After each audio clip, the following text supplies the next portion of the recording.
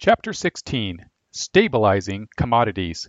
It is not, saith the buyer, but when he is gone his way, then he boasteth. Proverbs 20:14.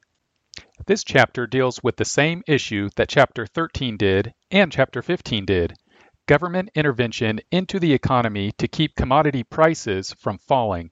Such a policy favors existing producers at the expense of consumers.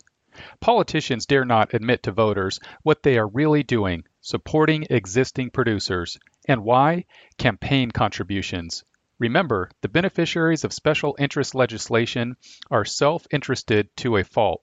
The victims, customers who are voters, may never have heard of the policy, nor would they be interested if they did hear about it. The political system is asymmetric. The beneficiaries of political pressure have better information and greater motivation to rig the system in their favor than the voters do. The beneficiaries are highly focused. They persuade politicians to redirect the taxpayer money in their direction. The voters do not follow the money. The politicians and the special interest groups understand this.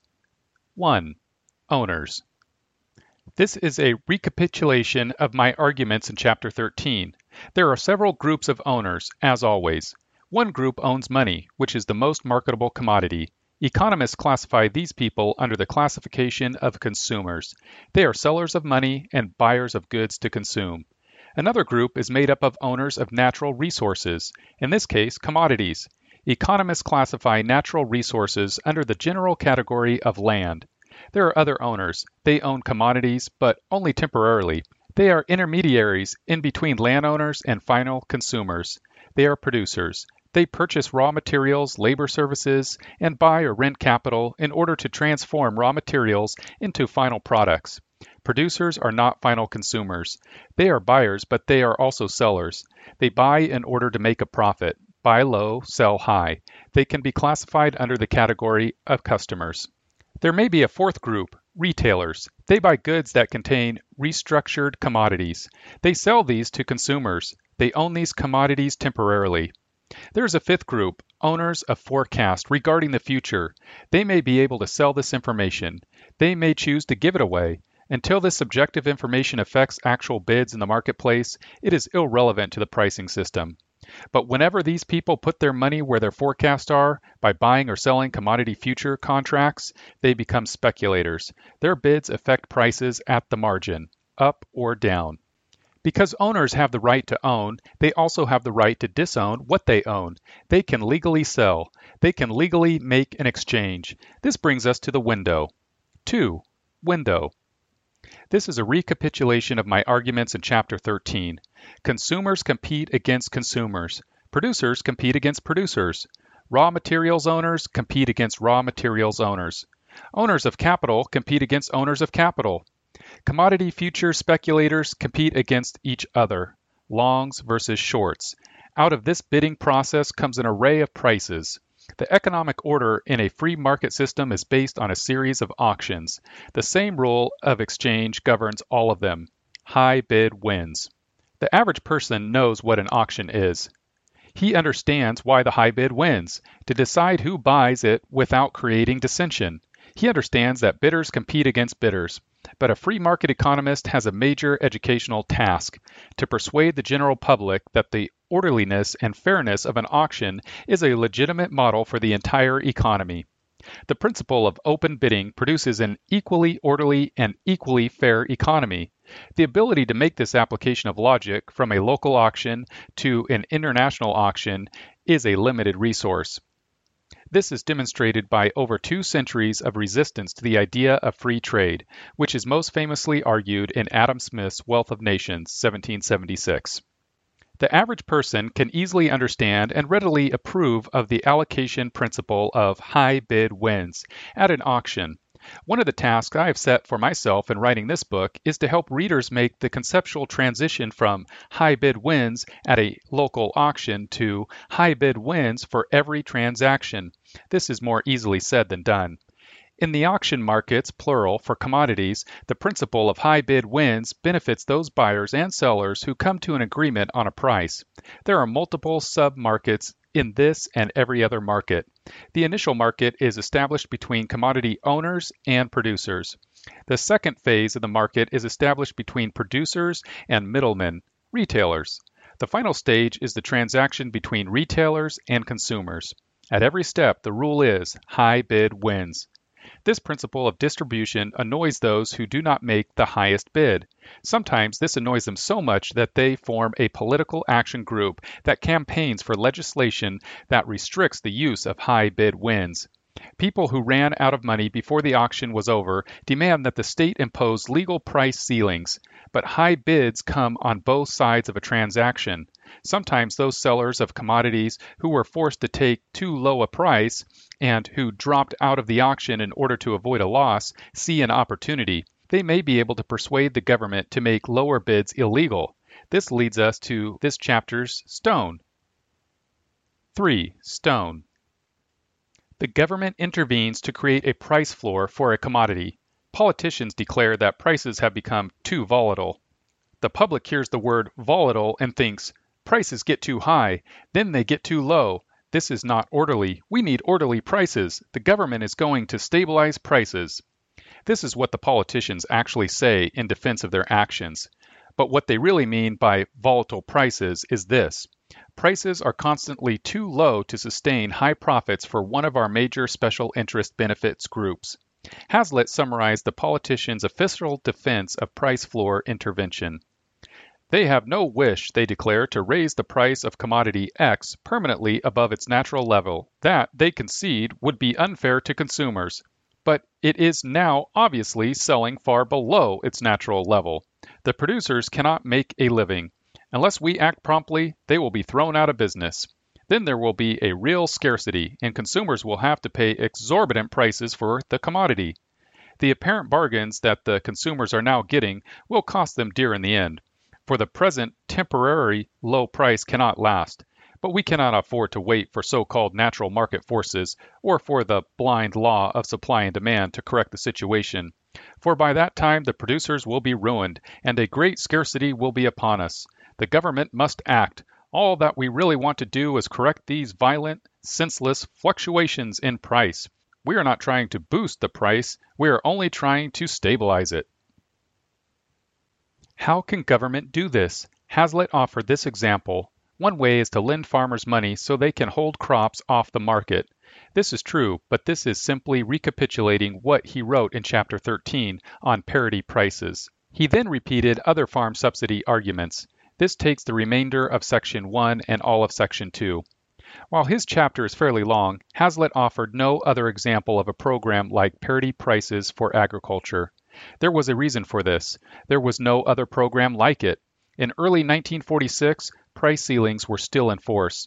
Producers could sell everything they offered for sale. Their problem was government rationing, not lack of demand. There were major shortages of everything that had a price ceiling imposed by the government. This is why this chapter was theoretical rather than a description of existing policies.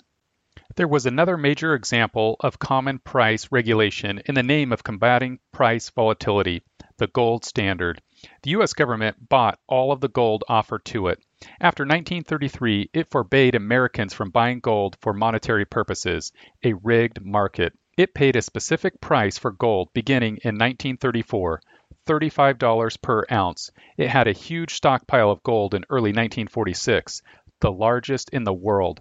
That gold exchange standard, no coins, no legal ownership by Americans, was the weakened remnant of the 1933 gold coin standard. But Hazlitt did not discuss the gold standard in this chapter. He was trapped by his own economic logic. He was a defender of the 1946 version of the gold standard, although he would have preferred the 1932 version. Yet in terms of his economic analysis in this chapter, the gold standard had always been a price rigging system, one that predated the Agricultural Adjustment Administration by a century. It was anti-free market, according to this chapter. It was just another government-rigged price floor system. The American gold standard, because it involved a government guarantee to buy gold at a fixed price per ounce, had always violated the auction principle of no rigged bottom bids. This is the inevitable implication of a government-guaranteed gold standard. It is one more government intervention into the free market. It no longer exists anywhere on Earth. The gold coin standard was used to buy the gold of the people. Then all the governments stole the people's gold. They all violated their promises to redeem paper money for a specific quantity of gold, including gold coins. The governments all did what governments do best, deceive the voters while stealing from them. 4. Costs. There will be higher prices for consumers under this kind of price floor system. This is the reason why politicians voted for the intervention. This is what the special interest group wanted. Hazlitt then applied the logic of Bastiat once again. The consumers lose. So do the producers and retailers of the goods they would have preferred to buy. But as a result of the lower price, they will have money left over, which they did not have before, to spend on other things. The consumers, therefore, will obviously be better off. But their increased spending in other directions will give increased employment in other lines, which will then absorb the former marginal farmers in occupations in which their efforts will be more lucrative and more efficient.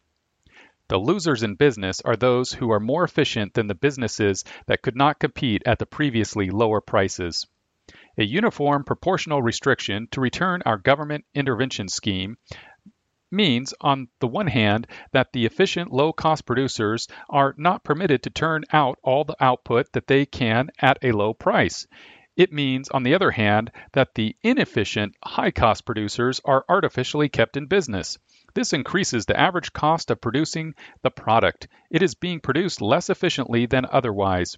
The inefficient marginal producer, thus artificially kept in that line of production, continues to tie up land, labor, and capital that could much more profitably and efficiently be devoted to other uses. There are winners, high-cost producers. The losers are these. 1. All consumers of these commodities who pay higher prices. 2. The most efficient producers of these commodities. 3. The producers of the goods that consumers would have bought but did not because of high prices in one sector of the economy. Thus, there is a net loss of wealth in the community. This was Hazlitt's conclusion. It is also my conclusion, but it is not the conclusion of most voters. It may or may not be the conclusion of politicians. Members of the favored special interest groups may not understand, but any economist on the organization's payroll does understand. He is paid well to mislead the public about the nature of the arrangement. Hazlitt was a nice fellow. He avoided following the loot all the way to hired economists' salaries. I am not that nice. 5. Consequences. Hazlitt feared the creation of an international body that would act as a political agent of commodity producers. Of course, the international commodity controls that are being proposed now, we are told, are going to avoid all these errors. This time, prices are going to be fixed that are fair, not only for the producers, but for consumers. Producing and consuming nations are going to agree on just what these fair prices are, because no one will be unreasonable.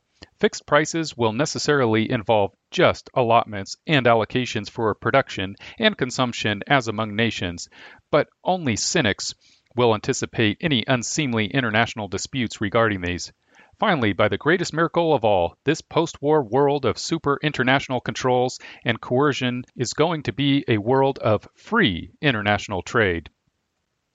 Here he was dead wrong. He did not understand the long-run agenda of what is sometimes called the New World Order. Its goal, beginning in the early 1920s, was to create managed international trade with low tariffs. This would bankrupt domestic industries. The goal from the beginning was to create an international political order that would be marked by tariffs against non-member nations and a low-tariff free trade zone inside the International Confederacy. This plan was initially tested in the United States beginning in 1786. James Madison came up with the plan for the Annapolis Convention in 1786, steered it through the Constitutional Convention in 1787, and got it ratified by state ratification conventions in 1787 through 1788. His political goal was to replace the decentralized Articles of Confederation with a new constitution that centralized political power. He intentionally promoted this in 1786 as a way to increase trade among colonies. This two-stage strategy, economics, open agenda, to politics, concealed agenda, was imitated next by German nationalists. They got treaties signed by German principalities in 1833, a customs union. It abolished tariffs internationally, but imposed them on imports. The new system began on January 1, 1834. The Zollverein political unification followed in 1871. Immediately after World War I, the same political agenda began to be formulated by a French bureaucrat, Jean Monnet, and his supporters behind the scenes. At the 1919 Peace Conference at Versailles, Monnet worked closely with John D. Rockefeller Jr.'s long-term agent, Raymond Fosdick. They and their financial supporters wanted to create a centrally managed international order. That plan failed when the U.S. Senate refused to ratify the League of Nations Treaty in 1920. Fosdick returned home from France in 1920 to guide Rockefeller's foundations, which he ran for the next 28 years. The New World Order's plans for regional political consolidation were not begun in the interwar years, but funding laid the conceptual foundations of the economic side of the program. The Rockefeller Foundation was active in this work. It put up money for academic conferences on industrial and agricultural protectionism, beginning in 1936. It co-funded free trade economist Wilhelm Röpke. He discussed this funding in the preface to his book, International Economic Disintegration, 1942. The internationalist political agenda began after the end of World War II in 1945. The first step was the 1951 treaty that established the European Economic Coal and Steel Community. The process continued treaty by treaty. It was completed by the European Union in 1994 through 2004. The main exceptions to this system in Europe are farmers, especially French farmers, but with the exception of agriculture, the trend has been toward lower tariffs, more trade, and lower commodity prices. Manufacturing benefits from lower commodity prices. Here was the bait: international economic integration through low or no tariffs, but with the non-elected bureaucratic managers of the rules. Then there was the switch: political unification. Economic benefits, low tariffs, greater wealth, served as a lure that baited the political trap. In order to gain the economic benefits of greater trade, we are assured by proponents of bureaucratically managed trade, nations must surrender much of their political sovereignty. Yet, from the point of view of economic analysis, this call for political unification is a conceptual error. It confuses economic authority with political sovereignty. Any nation can gain the benefits of free trade simply by unilaterally lowering its tariffs. There is no necessity of surrendering national political sovereignty to an international political entity. Hazlitt did not see this bait-and-switch operation in 1946. He therefore failed to see what was coming next.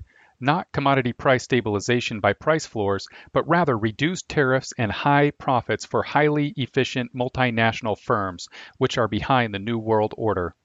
Conclusions. The desire of national cartels is restricted entry, high tariffs, and high prices. The only large-scale national cartel to achieve this in the United States is the agricultural cartel. The model is the sugar cartel, which extends back to the 1790s. Raw commodities are part of an international market. Low tariffs on non-agricultural raw commodities have predominated in the United States. This low tariff system has led to an extensive increase in the foreign trade component of the American economy. Foreign trade accelerated after 1970 because of reduced tariffs on most finished products. American consumers have benefited, but politically they have been pushed in the direction of international economic treaties. They will probably be imposed on the voters.